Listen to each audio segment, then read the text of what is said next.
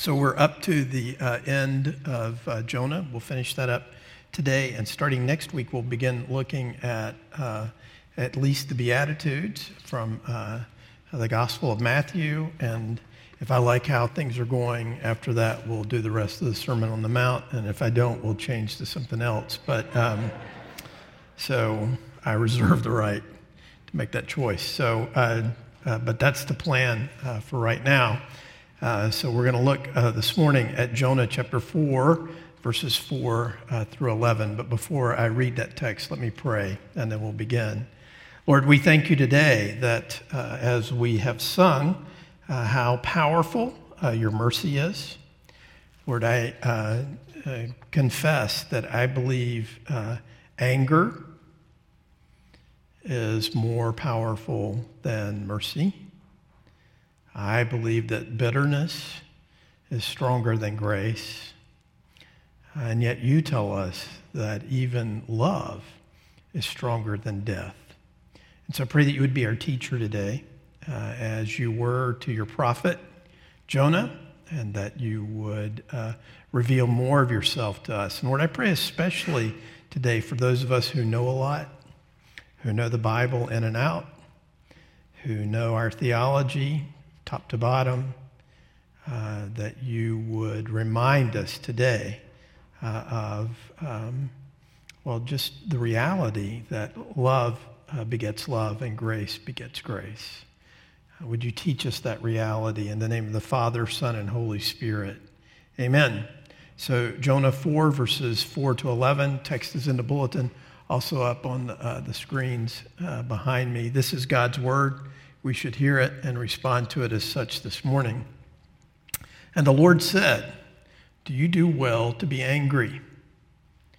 And Jonah went out of the city and sat to the east of the city and made a booth for himself there. He sat under it in the shade till he should see what would become of the city. Now the Lord God appointed a plant and made it to come up over Jonah, that it might be a shade over his head to save him from his discomfort. So Jonah was exceedingly glad because of the plant. But when dawn came up the next day, God appointed a worm that attacked the plant so that it withered. When the sun rose, God appointed a scorching east wind, and the sun beat down on the head of Jonah so that he was faint. And he asked that he might die and said, "It is better for me to die than to live." But God said to Jonah, "Do you do well to be angry for the plant?" And he said, "Yes, I do well to be angry enough to die." And the Lord said, "You pity the plant for which you did not labor, nor did you make it grow, which came into being in a night and perished in a night. And should I not pity Nineveh, that great city, in which there are more than 120,000 persons who do not know their right hand from their left, and also much cattle?" So one of the things that we do, all the folks on the church staff here do on a regular basis, is we interact with folks, and we realize as we interact with people, you need to get this, whoever you are, you need to go see a counselor because I can't help you. I can pray for you. I can tell you the scriptures, but probably you need to go see a counselor. Now, what's it like if when you go into the counseling office and you sit down and the counselor is God? Right? Because that's what's happening to Jonah. When God asked Jonah this question, he asked him twice, "Do you do well to be angry?"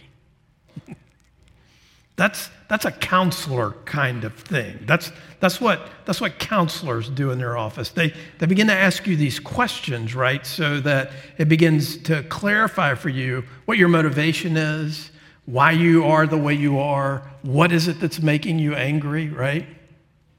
Now, it's such an important thing for us to see here, because God asked Jonah twice in this text, "Do you do well to be angry?"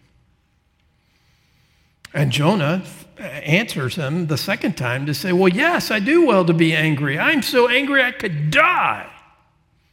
Which is ironic, right? Because the truth is, for most of us, anger feels like life. It feels strong. It feels righteous. It feels impressive. It seems big, right? That's why we like it. I've said this a million times. We would always rather be angry. And of course, let me just say at the outset, whatever you're angry at this morning, you have a right to be angry at it. You don't have to listen. You're off the hook, right? I mean, your anger is totally justified. And so God would never ask you, do you do well to be angry? Because he knows whatever it is you're mad at, it's good that you're mad at it, right?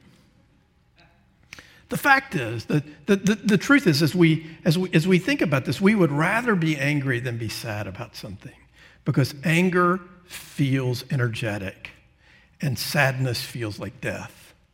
When in reality, for most of us, most of the time, sadness might be the pathway to life, and anger is probably the pathway to death. Hard to think about that, isn't it? And I know many of you are already thinking, well, wait a minute, I have a right to my anger. Jonah goes and he preaches to the Ninevites. The Ninevites, as we've said before, the capital of the Assyrian Empire, the most brutal, most oppressive empire in the history of the world. They delighted in torturing their victims. They delighted in it. It was sport to them. And yet God sends Jonah, his prophet, to go preach a message to them. And the message that Jonah preaches is that in 40 days your city will be overturned. And they put on sackcloth, even on their animals, and they turn.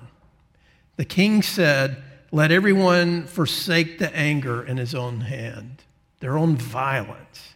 And they do that. And God is gracious and merciful and does not send disaster upon the city. It infuriates Jonah.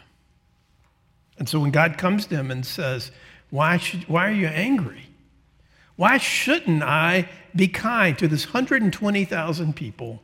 Why shouldn't I even care about their cattle? You know, I was thinking about that. It's always struck me as odd that God says here at the end, you know, why shouldn't I be pity Nineveh, that great city in which there are more than 120,000 persons who do not know their right hand from their left? That's not a statement about traffic patterns in Nineveh. That's a statement about moral knowledge, about the ability of people to know what right from wrong. And they don't know that 120,000 persons who do not know their right hand from their left, and also much cattle. I was out in the country yesterday and driving around, and just you see these fields, beautiful fields full of cattle. And I thought about that, like, you know, I look at those cows. I grew up on a farm. I raised cattle. I've raised a lot of cattle. And I don't think much of them. You know, I just don't. They're a means of production, frankly. And I know that's heresy in today's world to think that about any animal, but the cows are a means of production. They produce things that for humans to consume, and that's about all I think about them. But apparently God looks at them and thinks, I'm not going to destroy them. So his compassion even extends to the cows that live in Nineveh. So as we think about this today, I want you to think with me, and I want you to have in the back of your mind these questions that God asks. These questions that he delivers to us to challenge us, to soften us, to wake us up to the reality of whatever it is going on inside of us that drives the anger and the bitterness that we have. Because I'm afraid for many of us that we find our lives today, we find our joy today in being angry and finding other people who are as angry as we are about the same things. Fortunately for Jonah, there was no one else to join him outside the city to wait for its destruction. He was left alone just to deal with God and his anger. And I would hope and I would pray for us that we wouldn't build our relationships, build our friendships, build our fellowship on anger right? So as we unpack this today, I hope that you let God be your counselor. Well, you don't have to let God to be your counselor. He is your counselor. He is the sovereign one. And he will probe our hearts. And either, as he does that work, you will soften or you will harden. He is the sovereign one. And his counseling of us is always, always effective. So it's interesting. Let's go ahead and put my notes up there. Michael's back there doing it. It's his first time. This is awesome. So Brian is training him. This is good. Isn't that great? The church actually is going on here. We're in the middle of a pandemic, but we're actually moving ahead. People are actually doing work around here and doing ministry. It's pretty cool. So do you do well to be angry? I don't know what makes you angry. Apparently what makes Jonah angry is the goodness and the grace of God. What makes Jonah angry is the fact that he's uncomfortable. He goes out and he sits, and it's a hot day, and as he sits there, he delights, he attaches with affection and joy to this vine that grows up over his head. And when it goes away, he gets uncomfortable and he gets angry. Now, we can mock this, right? We can look at this and we could think, that's terrible. What a weakling. Well, let's put you in the situation where you are hot, you're thirsty, you're tired, and let's just throw in, you're hungry. How do you do in those situations? Are you a saint? Are you patient? Are you gentle? Are you kind? Or have you ever been in a situation like that where you're like, you know what, I could just die. Yesterday I was sitting on a 5-gallon bucket out in the heat. It's a long story. And it was miserable. I was like, what am I doing? This is the stupidest thing ever. I pay good money for air conditioning. And here I am out here. It's a good thing I was by myself. Otherwise, it would have, it was just me and God and my thoughts. I'm glad only God knew what I was thinking, because it was a terrible, hateful situation, right? So the fact of the matter is, this is a great illustration for us, a great picture to us, that we're like Jonah in the sense that if you get a little uncomfortable, if life becomes a little more challenging, if there are a couple of more obstacles in front of you, you may not come to the point where you say, I am angry enough to die because I'm hot out here, but certainly, that there's a real window into the weakness and the smallness of human beings, that just a little heat, just a little thirst, just a little hunger, just a little fatigue, what does it do to us? It undoes us. And it makes us say and do crazy things. Well, that's exactly what's happening here. And God really wants to probe Jonah on this, because he asks him this question twice. He begins here in the text, do you do well to be angry? And then in verse 9, after he takes away the vine, he says, do you do well to be angry for the plant? And you would think Jonah would get the question that, this is God's probing me. God's trying to get me to repent. God is trying to get me to see something bigger here. But all he can think of is, no, I do well to be angry enough to die. And what's so interesting to me about that is those are Jonah's parting words in the book. Those are the last things he says. We don't hear anything else from him except that. And yet what we see here is God's patience, his grace, his mercy to Jonah, because he is patiently caring for him, asking him questions, trying to get Jonah to come to grips with his own sin, his own sense of self-righteousness, and to kind of expand for him a little bit his vision of just who this God is, right? But what you also have to see about this is that Jonah's anger here is not just anger because he's hot, but he's mad at God because God is sovereign and Jonah's not.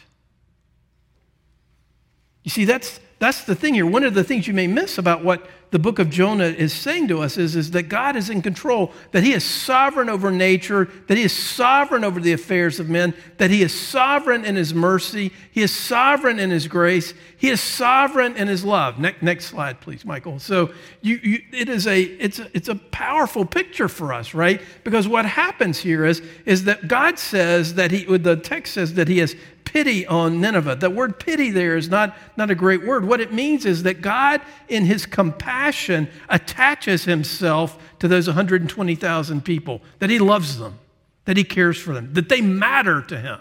They're not just a faceless mob, but he knows those people. They matter. Now that's different from us because we attach ourselves to all sorts of things, right? Isn't it a weird thing about human beings? We attach ourselves to puppies, right? Don't we? I mean, people just love puppies. Most people do, till you get one. You know, you like the idea of a puppy. But once you get one ruining your carpet, ruining your house, chewing your shoes, right? It's not such a great idea anymore, right? They become less cute. But you attach yourself. Human beings like cute little furry things. In general, we like that, right? For no reason. We just love that. But for most of us, we attach ourselves in compassion, in love, because we have a reason for doing that. What are we attracted to? Why are we attracted to certain people and not to others? Well, you see, what happens here is God attaches himself to the Ninevites. The word here for pity, the fact that he attaches himself to them, is the same language that's used for Jonah's exceeding joy over the vine. God is attaching himself to the Ninevites. Jonah is attaching himself to the vine. Now, Jonah is attaching himself to the vine because the vine can do something for him.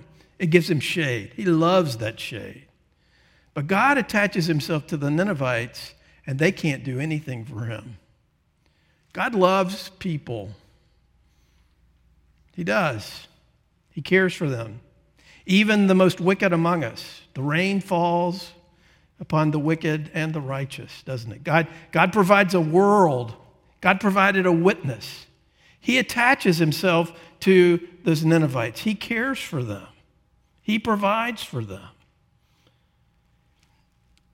And they can't do anything for him at all. God has no needs. He doesn't need the Ninevites to do anything for him. You see, God is sovereign in all of this. He is sovereign in his grace. He is sovereign in his mercy, and he attaches himself to whom he will attach himself to. He will be gracious to who he wants to be gracious to. He'll be merciful to who he wants to be merciful to. And what we would like to do in our sophistication is direct him to be merciful to the ones we want him to be merciful to and be angry with the ones that we're angry with. And yet God so often frustrates that for us, doesn't he? I mean, that's exactly what's happening here. So we see Jonah exceedingly joyful over the plant and exceedingly angry when it dies. And so essentially Jonah wants God to leave the plant to flourish and to destroy Nineveh. But you see, this is the whole point of what's happening here. God takes nature in this book and he uses it for his own purposes. He sends a storm to stop Jonah. He sends a fish to swallow Jonah. He sends this great heat to make Jonah uncomfortable. He sends a vine to give him shade. He sends a worm to kill the vine. And then he sends even more heat. And so it's one of these things where God continues to use the elements of nature to achieve his purpose for the people of Nineveh and also for Jonah. Well, that begs us a question, doesn't it? What possibly could be the purpose of God using a virus? Why? Because it didn't just happen because of some pangolins. Do you know what a pangolin is? I don't either, but apparently they carry coronaviruses like nobody's business. Or maybe it happened in a lab. Well, regardless of where it started and who it started, God sure has let it run rampant, hadn't he? Or maybe you think it hasn't. But something's happening, and it has to do with the virus, and I think it's worth asking the question, what could God possibly be accomplishing with that? What could he be frustrating with that? Where is he attaching himself in that? What is he teaching us in that? And I please don't begin those. I'm asking rhetorical questions. Unlike God here is expecting an answer from Jonah, I'm certain that if you know the reason why God brought the coronavirus into the world, you're wrong. I'm absolutely sure of that. So sorry to tell you that. So if you come and tell me why he did it, I'll nod and smile and be kind to you and think, they're so wrong, right? So, but the truth of the matter is that's exactly what's happening here. God is trying to demonstrate to Jonah his sovereignty in that he can take any of these things and use them and bend them towards his purpose, right? And there's great subtlety in the fact that God asked Jonah questions to prompt Jonah to a better response, because he's not going to leave Jonah unchanged. And that's the thing that we have to see about this is the knowledge that you gain in reading the scriptures, the knowledge that you gain in developing an understanding of theology, all of those things that you gain are not there just to make you smarter or to make you argue better. They are to change you. If you read the Bible and you memorize it, and you know these great truths of the scripture, and it doesn't change you, it doesn't make you kinder, it doesn't make you more compassionate, it doesn't make you see clearer the great grace and the power of God, if it doesn't convince you that the love of God is more powerful than death, if it doesn't convince you that the mercy of God is more powerful than your anger and your bitterness, if it doesn't convince you of those things, then you're in trouble.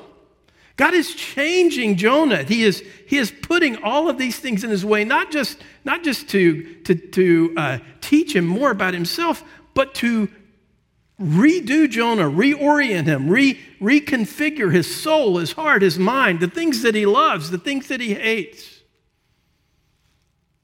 You see, that's the great mercy of God here. God is not just merciful to the Ninevites. He certainly is.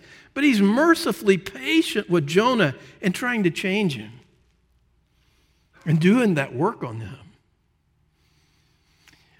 I am always convicted, for some reason, it seems to me that most of my experience of how unsanctified I am and how unholy I am happens to me in my car. So one of the patterns that Marty and I have gotten into is on Saturday mornings, I get up very early because no one else gets up early, and I like to get up early and be by myself, drink my coffee, and then I go for a long run. And then because I have gone for a long run and because I feel so good about my health as a 61-year-old guy who goes out and runs, I'm convinced I'm in the top 3% of all 61-year-olds. I go to Chick-fil-A. Because a greasy biscuit, some hash browns, some eggs with cheese, that's good recovery food after you've run a long way. Well, the Chick-fil-A over here on Parham Road is my go-to place. And so they don't let you go in and eat in the dining room. It's all drive-through. And it is the most complex drive-through thing ever. It is so awesome. So I notice as I'm driving to the Chick-fil-A, there's a car that is tailgating me and then swoops around in front of me, cuts in front of me, and cuts into the Chick-fil-A in front of me, which is okay, all right? They need a biscuit. They're in a hurry. There's a poor guy backing out of his parking space. He can't see this car. This car gets right up on him, blows his horn, and he yells out the window at him. I'm taking this now as a personal challenge that I need to correct this individual in this car. So I'm scanning the line, scanning the way the drive-thru is, and I think, I got to find a way to get in front of this guy. So I knock over a couple of orange cones. I mean, after all, who put them there? Are they? Whose authority what authority does an orange cone have over me? None. So I run over and I get in front of him. And not only do I get in front of him, but I want him to know that I got in front of him. So I'm looking at him in my rearview mirror as he's looking at me. I'm like, yeah, see there? I'll correct you. I got in front of you. And then I hear the words, tomorrow morning you're going to stand in front of 600 people and you're going to ask them the question, do you do well to be angry?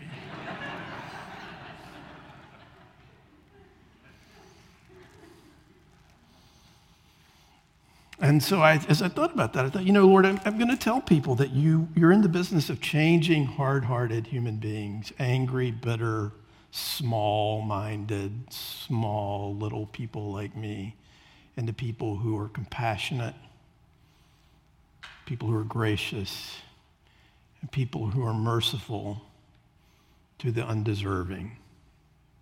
How are you going to do that? Because he is gracious and compassionate and kind and gentle to me, the undeserving.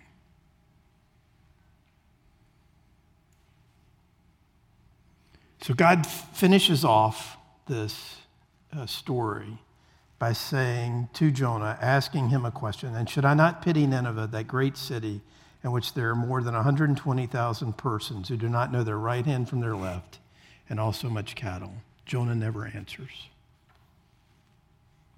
Now, some commentators want to say that, the rest of your life is how you're going to answer that question. The rest of Jonah's life is how he's going to answer that question. I get that. That seems very attractive to me, and that seems like a good way to think about it. But I wonder if it's the best way to think about it, because what I prefer here is to let God have the last word. I'm going to let him. That he has the last word. And his last word to Jonah is a challenge to him about grace and mercy and compassion. So I want to ask you a couple of questions. So, is God making you a kinder person? We read, as we'll sing in a few minutes, the kindness of God. Our God is kind. The kindness of God is intended to lead us to repentance. Secondly, are you more compassionate now than you once were? Is the gospel of Jesus Christ, your great understanding of theology, your deep biblical knowledge, making you a person who is compassionate, making you a person who is patient with the unbelieving, and does it cause you to move in love, not approval, but love of your enemies?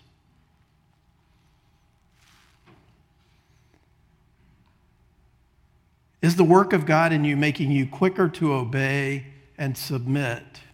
Or do you find a sense of righteousness and anger and joy in your independence and your unwillingness to give God the last word? And then lastly, has God's grace and justice grown bigger to you? You see, the cross of Christ, the life, death, and resurrection of Jesus Christ, his atoning sacrifice, his death for his enemies, his love for those who stood against him. As we read earlier in the service, his cry over Jerusalem that would kill him. Is that changing you? Is that the determining factor in your life? Is that the key component of your identity? You see, that's what's getting at Jonah here. And the great news for us today is that if you're in Christ, if you belong to him, God will not leave you unchanged. He will change you.